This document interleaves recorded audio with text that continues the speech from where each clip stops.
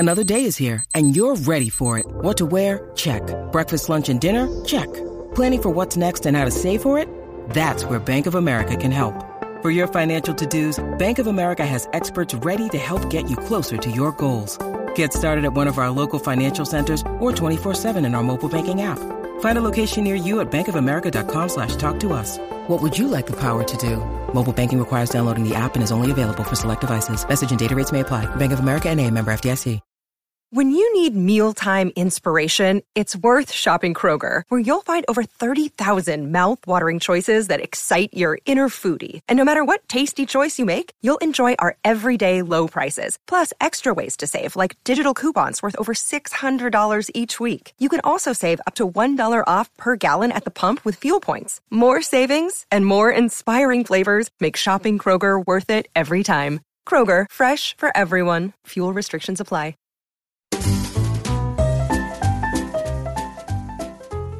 You're listening to the Animation Addicts Podcast, episode 245, Oliver and Company.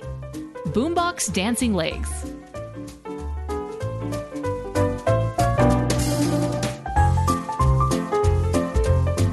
Welcome to the Animation Addicts Podcast with the Rotoscopers, the #1 place to get your animation fix with animation addicts just like you.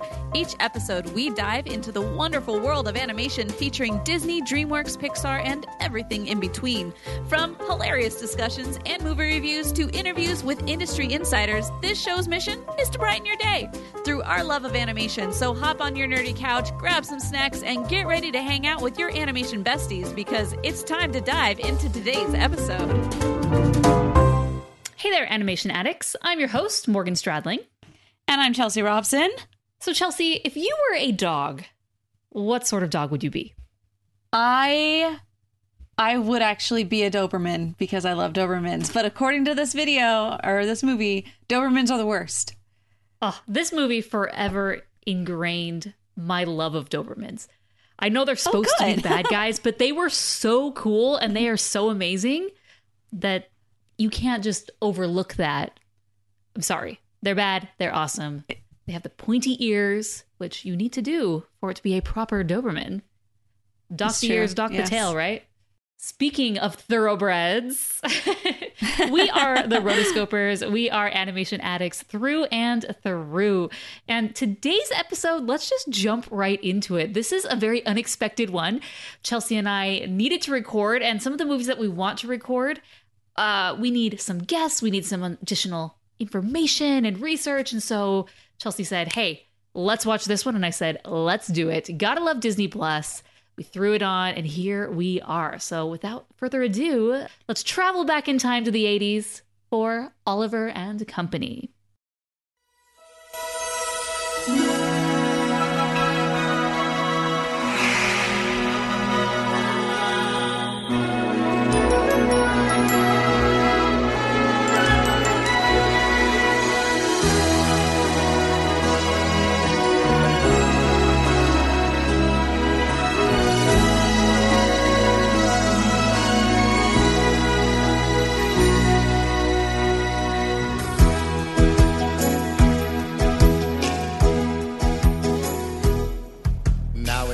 Once upon a time in New York City.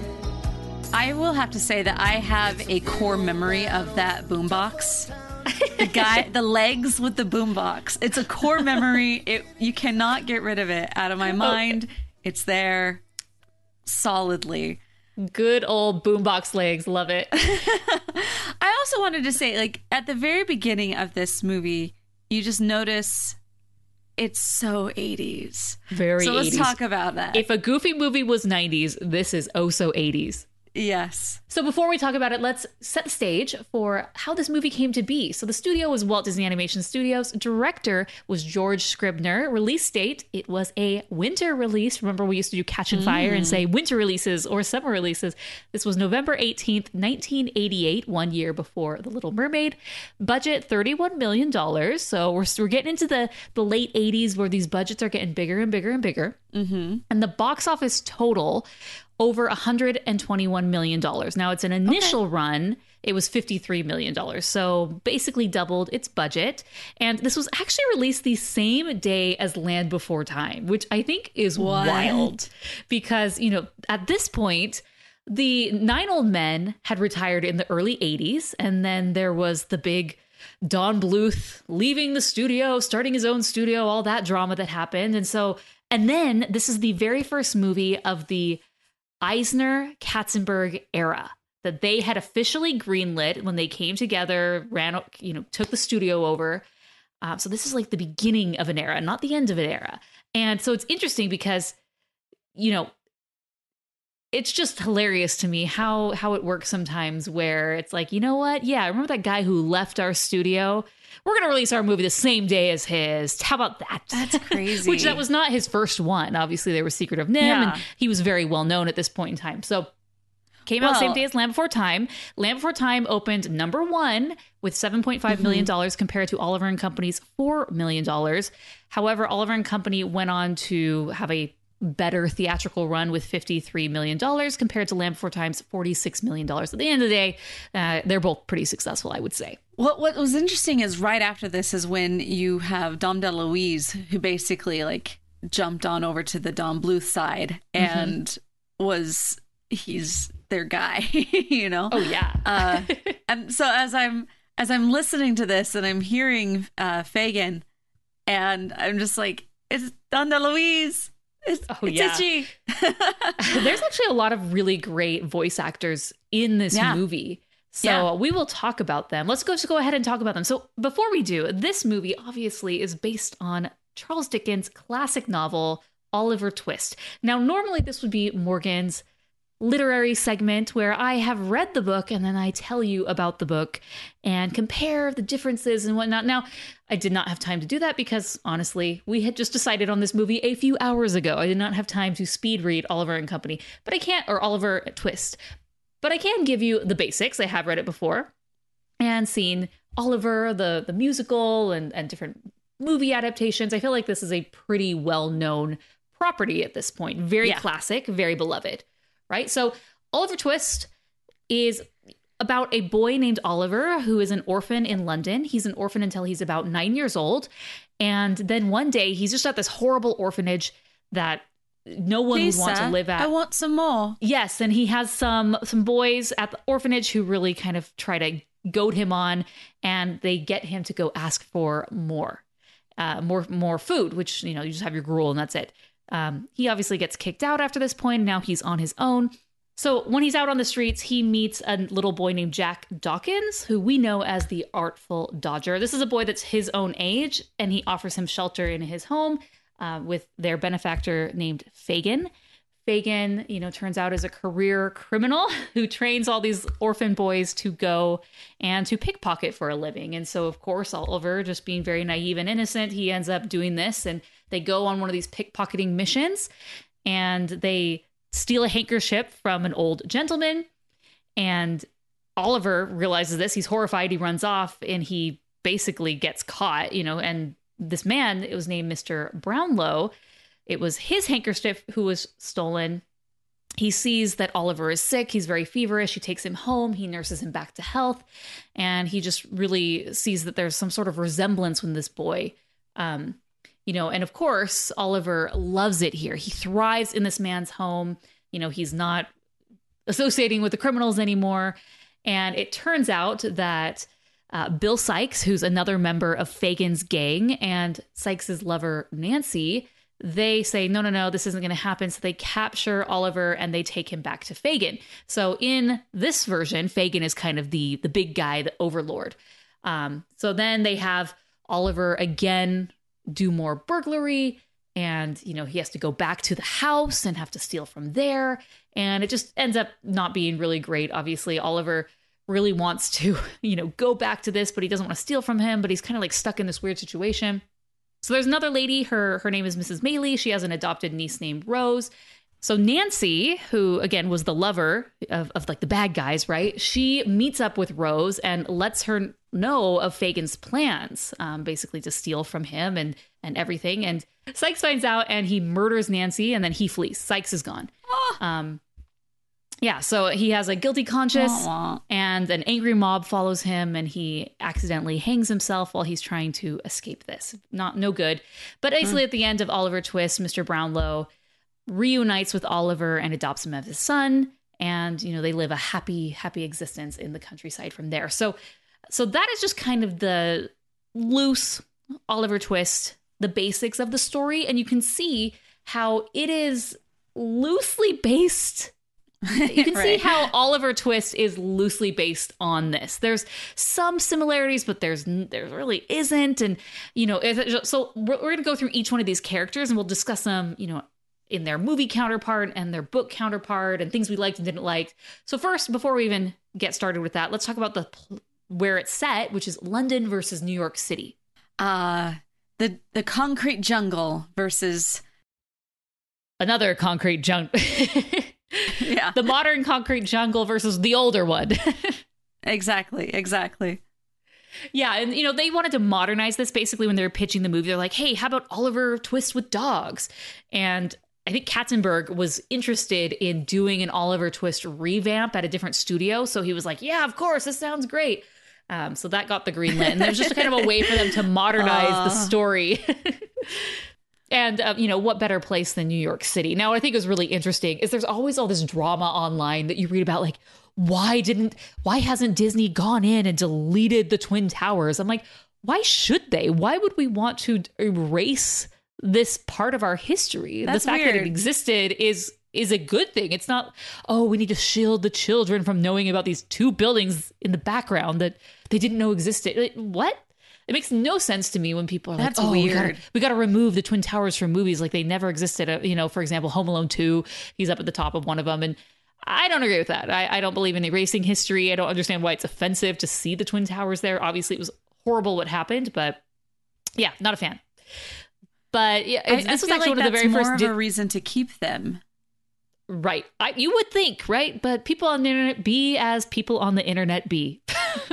They want some crazy things. Gosh. They do want crazy things. And this was one of the first Disney movies to have sort of product placement, if you will. Now, there wasn't any official, nice. Product placement pitches. It's not like Kodak paid them money or USA Today. They really just wanted to make it very real to New York City. So they're like, hey, like you can't go to New York City and not see the Coca-Cola billboard in Times Square. So we're going to include it. So very modern in that way, where it had these references to, you could say it dates it a bit. Some of these are not around anymore, like Kodak. Well, Kodak's, it's more of a super niche brand, but you get what I'm saying. Anyway, so... Yeah. I actually, for this movie, I like that it is done in New York City, because we have seen quite a few movies in London. The one right before this was The Great Mouse Detective, and there's been quite a few movies done in London. Even, our other canine film, 101 Dalmatians, right? Yeah, yes. Yeah. I mean, I like London as well. Right. I have nothing against London. New York City is just cool. It's just cool. I don't think the New York City Tourism Commission was involved. It's like, hey, we need to change our image. Come on, make it seem cool. I mean, they make it seem very New York. It's grungy. It's gritty. Yeah. It's busy. It's a metropolis. I think it's very true to what it is at the time. Like it's not this like sparkly, clean Emerald City, not even right. It's not Disneyland. It kind of reminds me, there were certain moments where I kind of got We're Back vibes. Yes. Jenny, how she's the kind of like, no, she's not like an orphan, but she has these parents that are just too busy to even be around with her. We'll talk about her. Yeah. So before we do that, let's talk about Oliver. So in this movie, Oliver is equivalent to Oliver, right? Oliver Twist. They're both orphans. They both end up kind of getting into a gang. And other than that, that's kind of the differences. I mean, although can you really make an Oliver Twist film without the classic, please, sir, can I have some more? I mean, yeah, I was missing big missed opportunity to include that somehow, right? Like, even if he would have done it at Jenny's house and he scarfs up all the food and then he like says it to get more, that would have been a funny kind of just little reference there, totally out of order. Or even at the very beginning when he's getting the hot dogs, He's like, hey, can I have some more? Right. And speaking at the very beginning, I thought it was, I don't know, not very realistic. It's like the free kittens. And the intro of this is just actually so sad. Pretty nice. Yeah, it's so sad. It just has the music that just like hits you as soon as we start. It has classic Disney rain. Like, what else do you want in a Disney film where there's a thunderstorm that just makes things super sad, right? But I just don't buy that Oliver was the last kitten there. First off, he is the only orange one, which is a very highly desired color. And you're telling me these gray kittens were taking over him? Yeah, not necessarily buying that. So I feel like he's so adorable looking. They should have made him like really ugly looking or something to make it seem a little more believable. But whatever. Hey, But then we wouldn't be as sad that he was totally left and the people who were trying to sell him didn't even care and was just like, all right, fend for yourself. Take it. You're You know free. what they need? Like, they need to do a remake of this and to have Puss in Boots play Oliver with the big, sad kitty eyes. Oh my It'd be gosh. perfect, right? With a Spanish accent and everything. Oh my gosh. Yes. Oh, goodness. That would make my day, actually. Yes, right? Okay, so a few other characters. In this one, there's Bill Sikes, and then there's Bill Sikes in Oliver Twist. Now, the only difference is the way that they spell Sikes. Sikes in the original is with an I, and Sikes in this one is with a Y. Why they felt they needed to do that, I don't know. Like, come on, you're basically doing the same name. Can we? Maybe they just want to make it like this is a Disney character. So we can copyright ours. him. Yes, so we can Exactly. Yes, put him in the parks, I guess. As I was listening, I was like, this voice sounds so familiar. And then I realized, I'm like, it's Percival C. McLeach. I love it. It is. Once you go back and listen, you're like, oh, yeah. You're like, I can't unhear that. There's a few characters like that. Speaking of Oliver, his voice was voiced by Joey Lawrence. And once you hear that, you're like, oh, right? Yeah, you really, yes. A younger one, obviously. This was before the Boy Meets World era, but he was just a wee one at the time. So he still gets it on with the voice-over crew, Good for him. It's a good gig. Yeah. If you can get in, right? So Fagin, obviously, in this version, Sikes is like the big bad overlord, and he has the two Dobermans, Roscoe and DeSoto. And then Fagin is just kind of the wormy pickpocket dude who is in over his head with too much money that he's owing to Sikes. I liked that. I liked the way they were able to change the storyline a bit. Initially, the way that this movie was going to go, it was going to be about Oliver's parents getting killed and then Oliver seeking revenge for their death. Like they get killed at the beginning. I think by Sikes was one of the ones who's like killed the parents. So it was like, oh wow, that's really dark. Yeah. That's a bit Black Cauldron dark. Revenge. Yeah, this is his revenge mission. Like, wow, okay. So, how do you like Fagin in this version where he's just, even at the very end, when he thinks he has this brilliant idea to pay back the money and he's like, I'm going to kidnap the girl or I'm going to kidnap the cat. And then this millionaire is going to pay me so much money for my kitten. And then he sees that it's the girl, Jenny. Well, the fact that it's Don DeLuise, like his mannerism in voice is very endearing. And so it's hard not to like him. Mm-hmm. And granted, like he's the type of guy that I wouldn't really like if I just saw you on the side of the street. I probably wouldn't be like, hey, we should be friends. But the fact that he's just like so in way over his head. For sure. His design, I really like. And so, we were talking about how there was this new wave of animators who kind of cut their teeth in the 80s. And there were other ones like Glenn Keane, which we've talked about, Mark Henn, Ruben Aquino, Mike Gabriel. So speaking of Glenn Keane, he was the supervising animator for quite a few people in this film. So Sikes, Georgette, Fagin, and Jenny Foxworth. And what I want you to do is just to type in Glenn Keane, Oliver and Company, and then look at the images section, and you will see, oh my gosh, some of the most beautiful character sketches of these characters. So like particularly Fagin and Jenny. I love, there's so much motion, and just if you know Glen Keane, you know the way that he is able to draw these characters and really make you connect with them. So these model sheets are so beautiful, and I will share some in the show notes, but I saw that and I was like, oh my gosh, how come, like I can see Glen Keane's hand in the final product, but these sketches are even more of his design. You know, obviously they had to tweak it so it matched the style of the film and whatnot, but they're so nice. I like them a lot. So anyway, going back to that. So I guess we've talked about her enough. I want to talk about Jenny, but we should talk about the other dogs first, right? So we have Artful Dodger versus Dodger.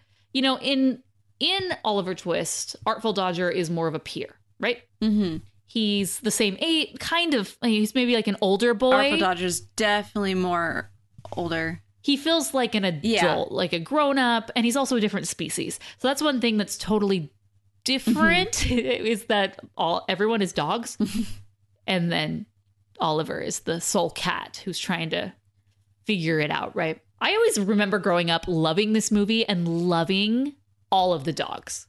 I just thought every single one of them was great. Yeah, they all have a very specific personality. They do a really good job of characterizing them and giving them even like Francis, not Frankie, Francis. You know, Yes. It's like these little things like really stick with you as you are going back and remembering them.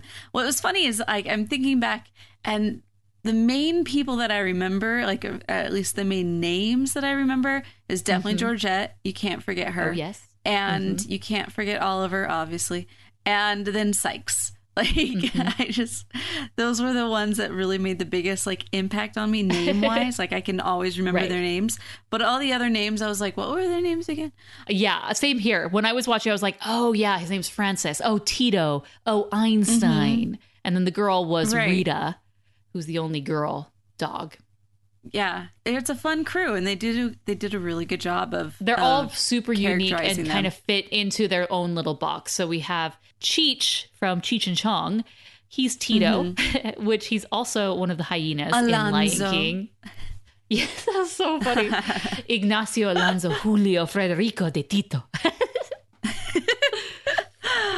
Oh, that's great. There's Einstein. He's the gray Great Dane, and he's not particularly bright, but he's cute.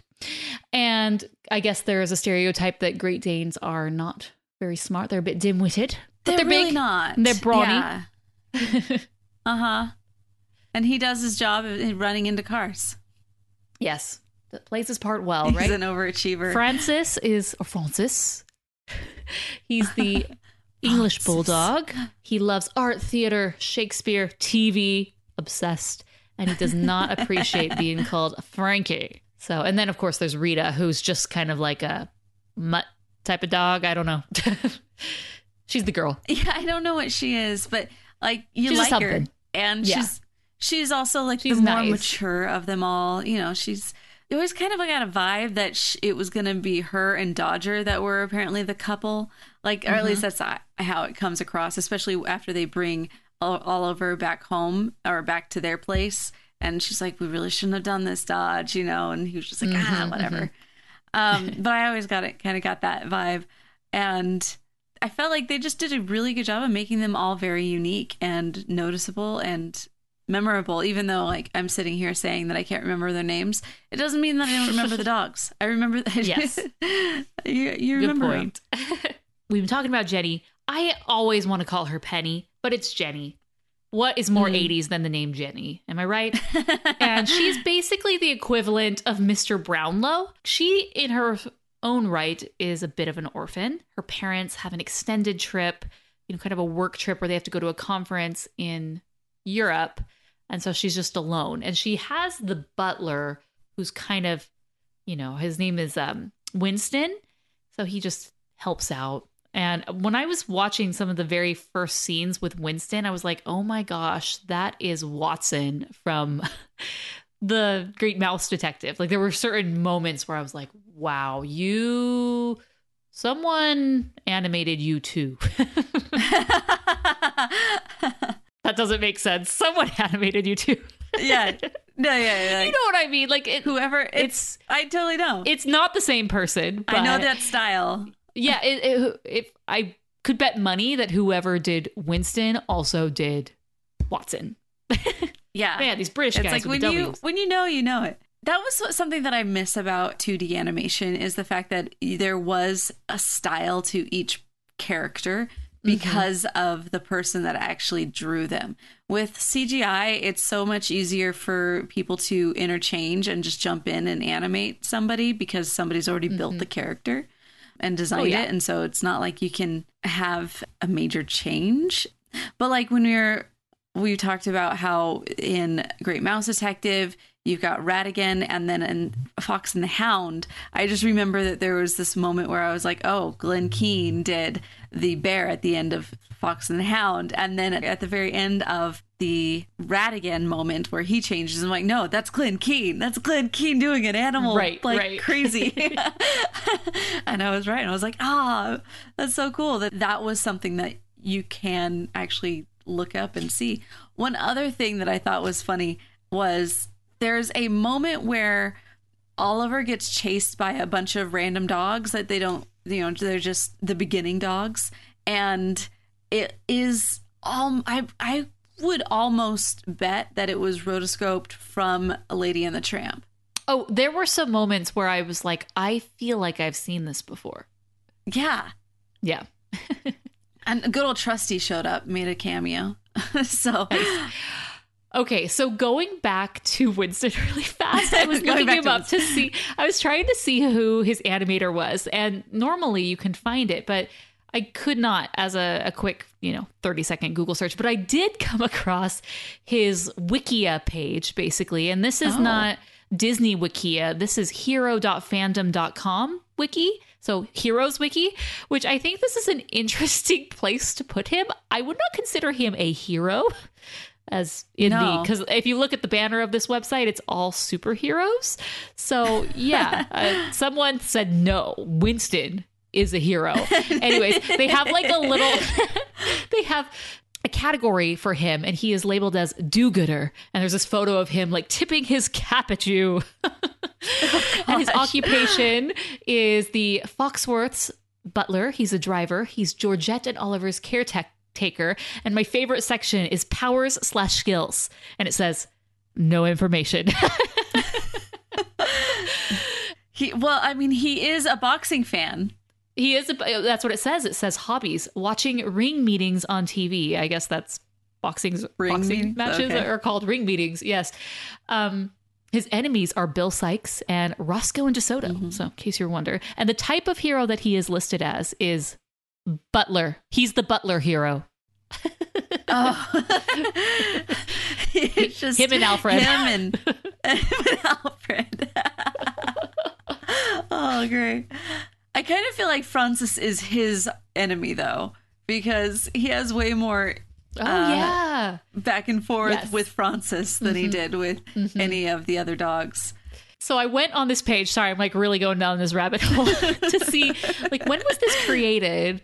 And it seems someone decided in November 5th, 2020 that this person named Adiazi, was their day. They decided that, hey, this person Winston needed his own page on the Hero Wikia. And then over the course of the next few days, this person went in and created more and more and more. They added a whole bunch of stuff. And so no one got a few touches in 2021. But as of basically 2 weeks ago, someone else went in there and added more things. Oh, the internet. Internet people are amazing. Never change. Please. Oh, goodness. I'm really glad that they added in Georgette because she wasn't in the book. And so to have her added in here was a good touch. Yeah. So basically the equivalent maybe would be Rose, but she's like she's like the niece. She's like really kind and sweet. And Georgette is not. Georgette sees Oliver as a threat. She doesn't like him. As soon as Oliver's gone, she's dumping his bowl in the trash. So I guess kind of similar, but really not really in the least. Other than the fact that, hey, when he goes to this rich person's house, there's a woman there. So there we go. Yeah. Yeah, Jenny's kind of the equivalent of Mr. Brownlow, except for she's just a little girl, which it works better. Although, what I will say, since we just did our the best Disney dates nerdy couch discussion, which you should totally check out, rotoscopers.com/243 for that discussion. We rank all of the Disney dates. Now, Jenny and Oliver, they go on quite the day through New York City, Central Park. They wave at the old people. Yes, that is a core memory as well. Like, she's like being a goofball, dancing around, and the old people are looking at her like, ugh. And then she does a curtsy, and Oliver does his little bow, and they're like, oh, they're cool, they're one of us, and they let them go on their way. Oh my gosh, yes. They definitely are looking at her as though she's like nothing but trouble. But it's like, oh gosh, like, right. I mean, and you kind of get the feeling that she's just allowed to roam free and do whatever she wants. Yeah. But then every few scenes they show that no, Winston, he's there. Our hero, Winston. Alfred in disguise. Yes. So next would be Nancy, which is one that was cut. Yeah, I guess Nancy would be the equivalent of Mutt Dog, who we can never remember her name, Rita.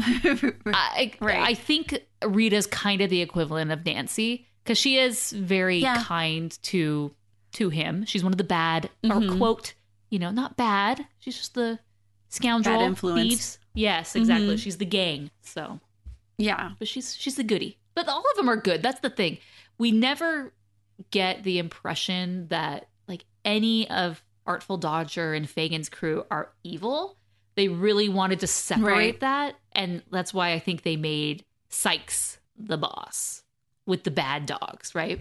Yeah. And that was what was funny about Roscoe and DeSoto. It was just the fact that even though they are meant to be the villains, they're our favorites. They were they were amazing. I love them, and I love their collars, and I always wanted to get a collar that would like kind of go down the chest like that, but those they don't work. Like they defeat the purpose of a collar on a dog. So, Chelsea, you are burying the lead here, burying the bone. You were a Doberman owner. Yeah, we used Princess? to. We actually Princess, yes. We had Princess, and then we got into breeding for a little bit, and so we've done the Doberman breeding game. One from her litter we had was Duchess, and so we had Duchess for a little bit, and then unfortunately I did not live in a place that was very conducive to having a lot of animals that would try to run away. We lived on a very busy street, and so it was a sad day. I grew up with lots of bad memories.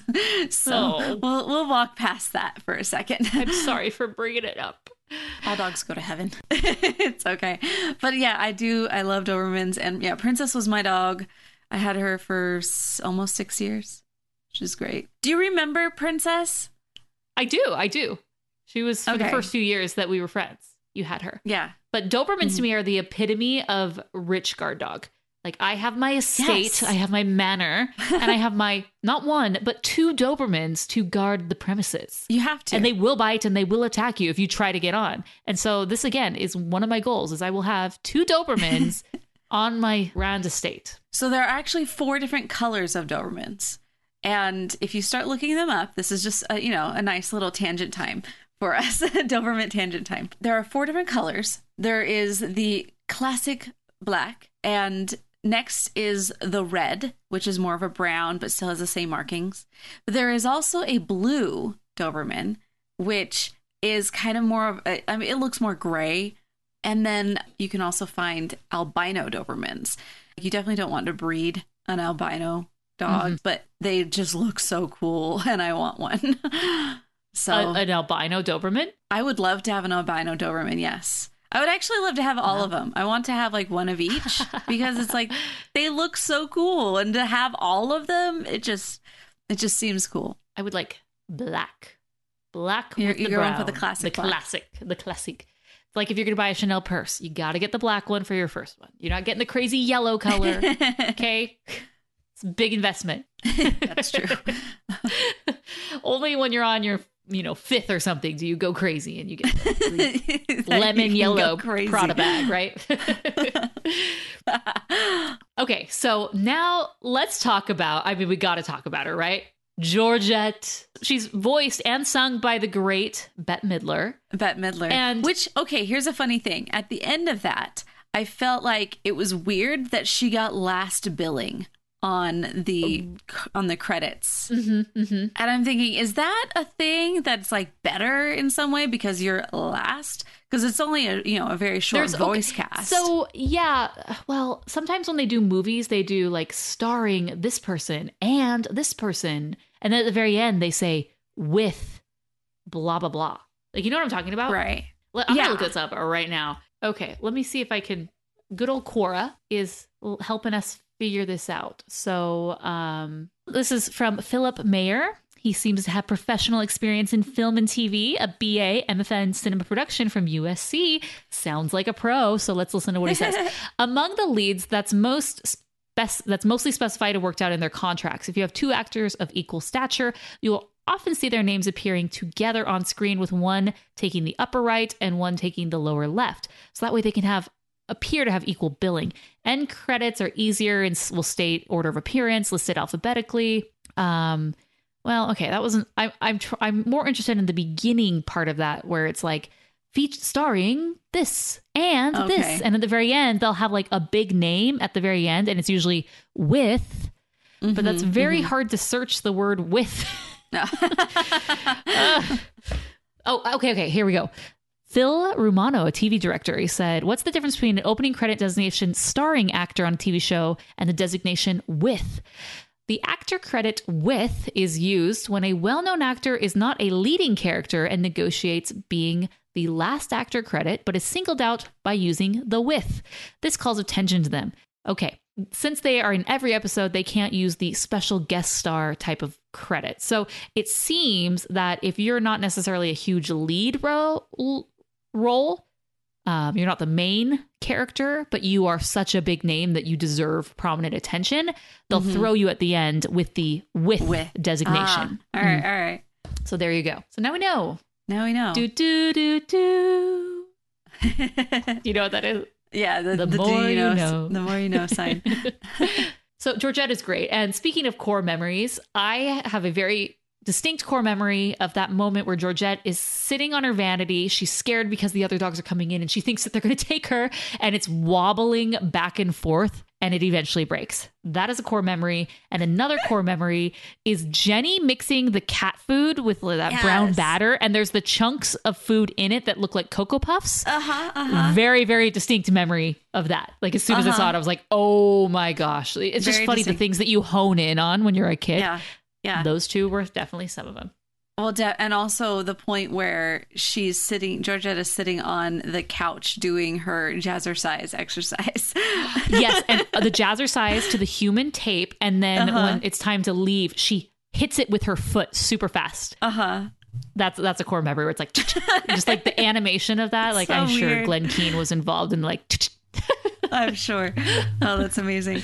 And I mean, of course, obviously he was involved. I'm pretty sure there wasn't a scene or even a frame that did not pass his eyes. Probably. But it's just such a funny character moment of the turn off the TV. Yeah. And then you also have so many of these audio memories. I mean, all these quotes, and they all go back to those commercials that they would put at the very beginning of the VHS. Yes. So it's like a pussycat. As the movie went on and these little moments happen, I'm like, oh, that's from the commercial. That's good times. To be a 90s kid. Right. But all of these things like go down into like, okay, what was our core memories and first thoughts and experiences for this film? I mean, it's hard to even say. I don't remember. I was too young to remember seeing it in theaters, but I definitely own the VHS and watched it a lot of times. So I have very specific memories of watching this over and over and over. The Dobermans as well. It was just funny going back and watching this. I was like, why have I not wanted to watch this in a while? I felt the same way. But watching it, it was very enjoyable. Yeah. And I remember why I did. I mean, I say like, oh, I grew up watching this movie. I can't tell you whether I've seen this movie 5 times, 10 times, 20 times. It just like was one of the ones that you would stick in every once in a while, right? Yeah. And so it hasn't been like a huge urge or rush to really review this movie on the podcast. Here we are, episode 245. We're finally getting around to it. But as I was watching, I was like, this movie's fun. Yeah. It's quick. It's light. There's great character moments. The songs are really, really well done. Mm-hmm. Yeah. They're classics in their own right. Yeah. Can't go wrong with Billy Joel. Can't go wrong with Bette Midler. Georgette's song is one of my favorite songs. Yeah. Now, would you call Georgette's song a villain song? I think that's what we decided to put it as, a villain, just because she wasn't necessarily a villain, but she was the foil. An antagonist. Uh-huh. Mm-hmm. I was actually thinking there's the one song that Rita sings.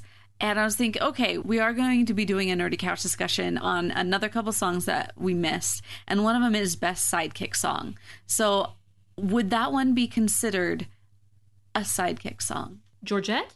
No, not Georgette. The one with Rita singing, where she's like, New York is going to be laid with gold or something like that. Is it a montage in a way? It wasn't necessarily like a growing up montage. Yeah, it was just they were traveling the city.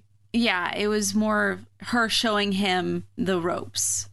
A sidekick song, huh? I have to ponder that. We shall ponder. But I also thought, I know I mentioned that in the best opening songs thing, but as I watched it this time, like most of the time when I went through those lists, I kind of just like listened to the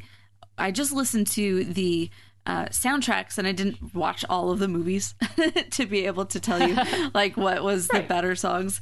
But as I'm watching this movie from the get-go, it's a normal castle that you would remember, the blue, but the music that goes along with it is just like, oh, okay, this is interesting. And it's just goes straight into that opening number and the Once Upon a Time in New York City. And I just felt like I should have given this one more props because they did a good job with it. Mm-hmm. I don't know if I would have it as like a top one, but it's still, it's up there. It should have made a higher on my list. Wherever it was, it should have been at least one notch higher. It really did a good job of showing you and making Oliver very sympathetic. Mm-hmm. Like the fact that like you go from $5 and meow, meow, and then now you're alone and the person doesn't even care enough to stick around to see if anybody's willing to take you. Like just a sign that says free, like this is not okay. And then there's so much rain that the box actually breaks. Like you're like drowning this thing. It was so sad. And I think I remember when Pablo was on how he had just mentioned to us that he had seen this movie recently and how it made him cry. And I was like, I'm almost there. Like, this is sad. Yeah. No, they did a really great job. Also, Sykes was somebody, like I mentioned, I remembered him.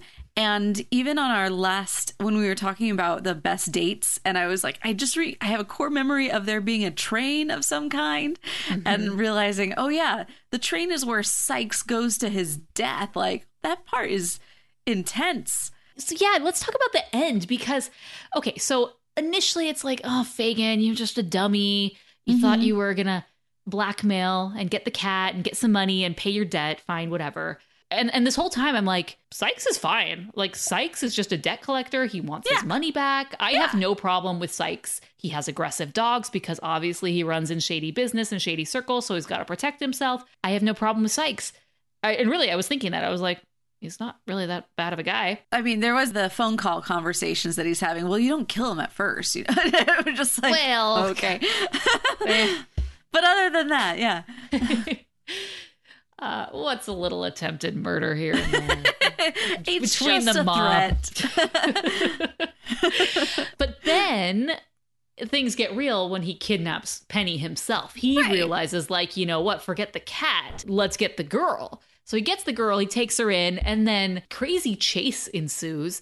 And again, I'm like, okay, he's being a weirdo, he's running away with her. But then the part where it just completely goes off the rails, or should I say on the rails, is when they go onto the subway track. And then Sykes revs his car so fast that the tire, the rubber on the tire disappears and goes away. And now he has he basically anchored train. himself. Yes, created a train car. But I'm sitting here and I'm like, this is not going to end well. They didn't even try to say that this was like an abandoned track. Like, there will be a train coming. This is the main train, like bridge. Yeah. This is just a ticking time bomb. This guy has really gone Cruella de Vil crazy eye status at this point, you know? Yeah. You know, so he's going and then... The front of his car, how it has two Dobermans leaping forward is perfect. And I want that. And his license plate is DOBRMAN. Doberman. Yes, it's great. If somebody has a 3D printer, please build me one of those front of my car things, because I want one. The two? Yes, the two jumping Doberman going forward.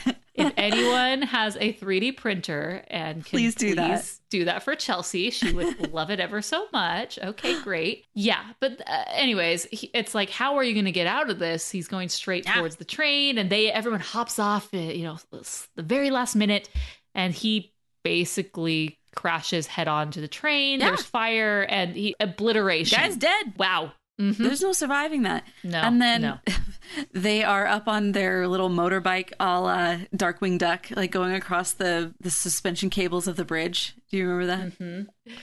Yeah, the chase scene was pretty intense, and they had a lot of really great use of the CGI. You know, they're really getting inventive with this. I liked it. I felt like, the most part, the different CGI that they had used was in areas that did not distract. It was for things that were very architectural. You know, there's that scene where Georgette is walking down the stairs and the stairs behind her are spinning in a very cool way. You know, anything with buildings, cars. I like the use of they take that and then essentially rotoscope over it. Yeah. Where they then draw the car moving and it creates that nice effect. So that's what they had done Great Mouse Detective the year before. So I may be wrong on that, but I'm pretty sure that's what they did at this point in time. But good stuff. Good time. I just, you know, going back to this, as we were saying, this is definitely a trip back into the 80s. And even though you and I, we don't remember the 80s, we definitely remember the 90s though.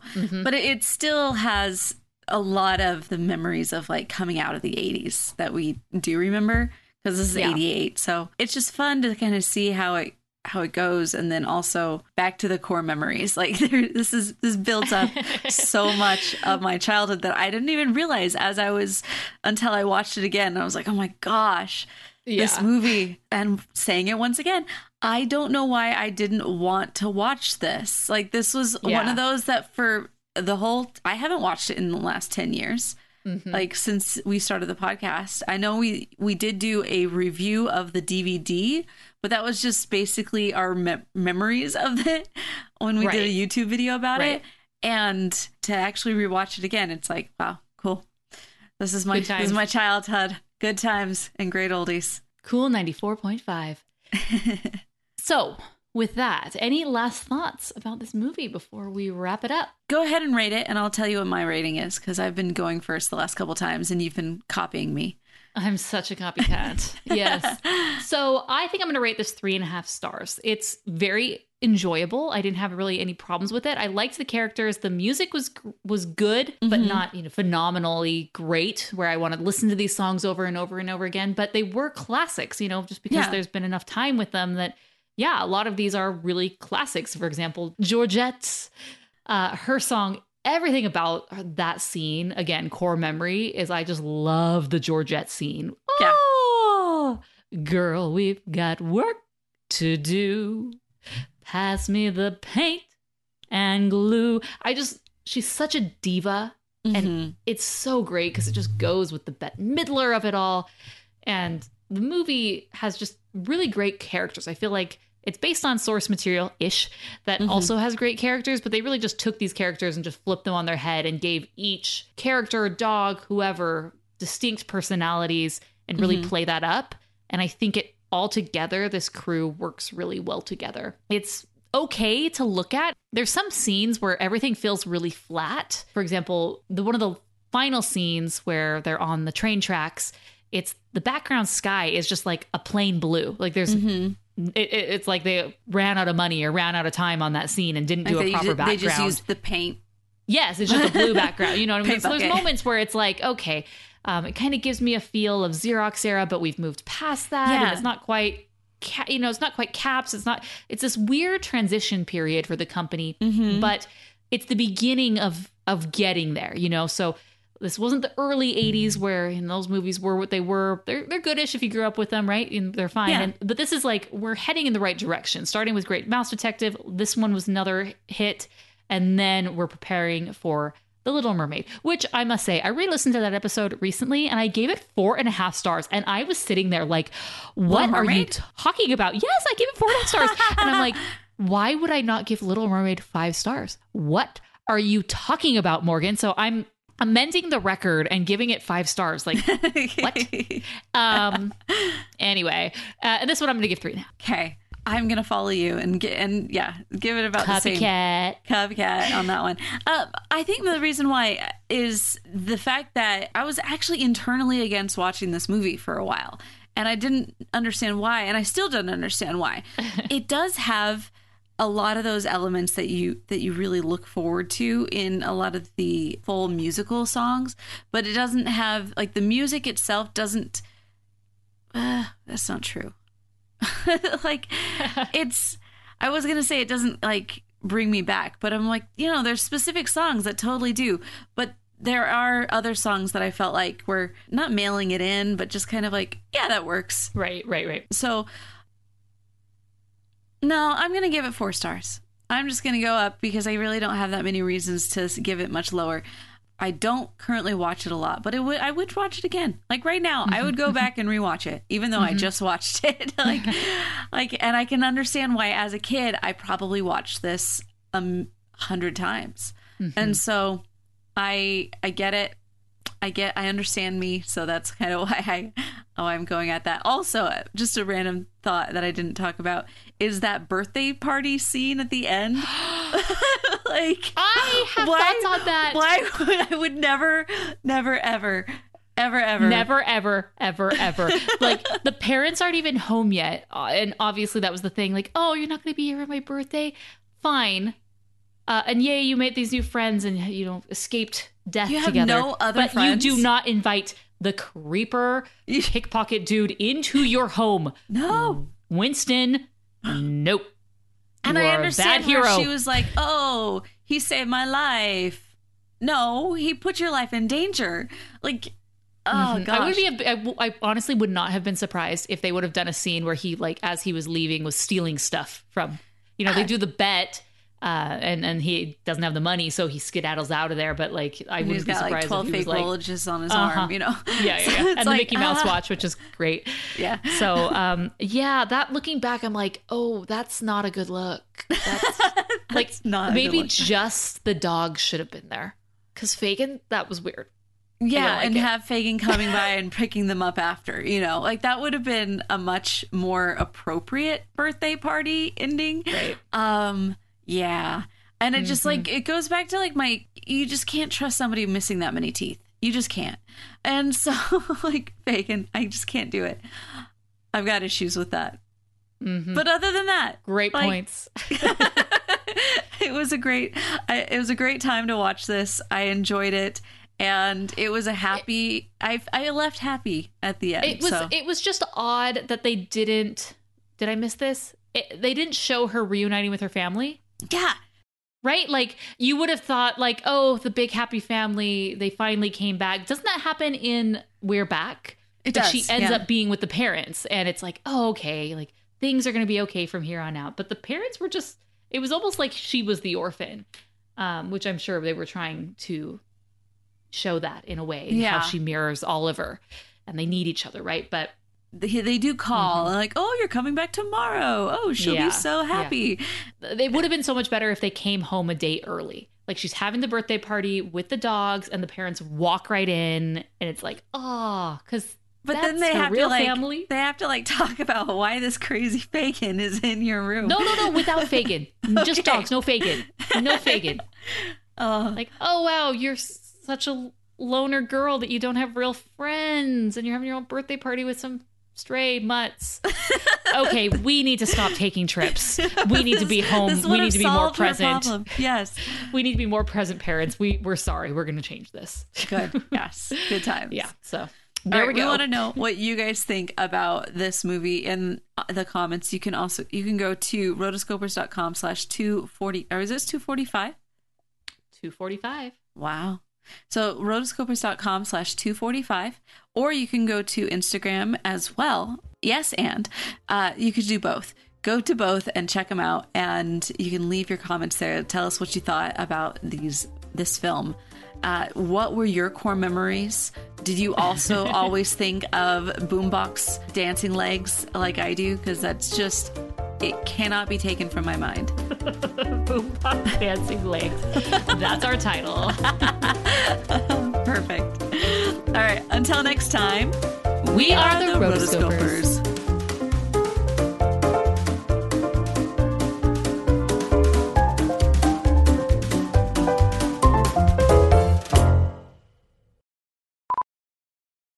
I also had a yellow cat for a time. I just remember that this cat was huge and had 7 toes. And so every time I think of Oliver, I think of that cat that I had and would shed a lot. I never have. My sister had a cat. It was an orange cat with stripish, and his name was Popcorn. Oh, and nice. I, from what I've heard, I tormented Popcorn. I always wanted to pet him. But it wasn't like one of those. I mean, that's cats, right? They don't want to be pet, right? So unless they do, and then they enforce their will upon you. My cat she would come and sit down right in front of my mom as she was like working on stuff at her desk, and then she would just like walk over and just lay on her hands and be like, "Excuse you, you have a job to do. You must pet me." You and me together will be. What did we make that was that a love song? I think that we added that into the love song category. Did we? I can't even remember. There were so many. I know. Plus, we just did them back to back to back to back, so it was just like one giant mush of like every song ever. And we still didn't even get them all. Perfection. That laugh. Yeah, I don't know about that. You've been listening to the Animation Addicts podcast. If you enjoyed this episode, don't forget to subscribe and be sure to leave us a 5-star review. We're available on Apple Podcasts, Spotify, and wherever you listen to podcasts. And if you want to help spread the word, be sure to share the podcast with your friends on social media. Just don't forget to tag us at Rotoscopers on Instagram and use the hashtag AnimationAddicts. For all the links and full show notes for this episode, go to rotoscopers.com/podcast. Now, if you still can't get enough for your animation fix, be sure to subscribe to us on YouTube and visit rotoscopers.com for more animation news, reviews, and interviews. Thanks for listening.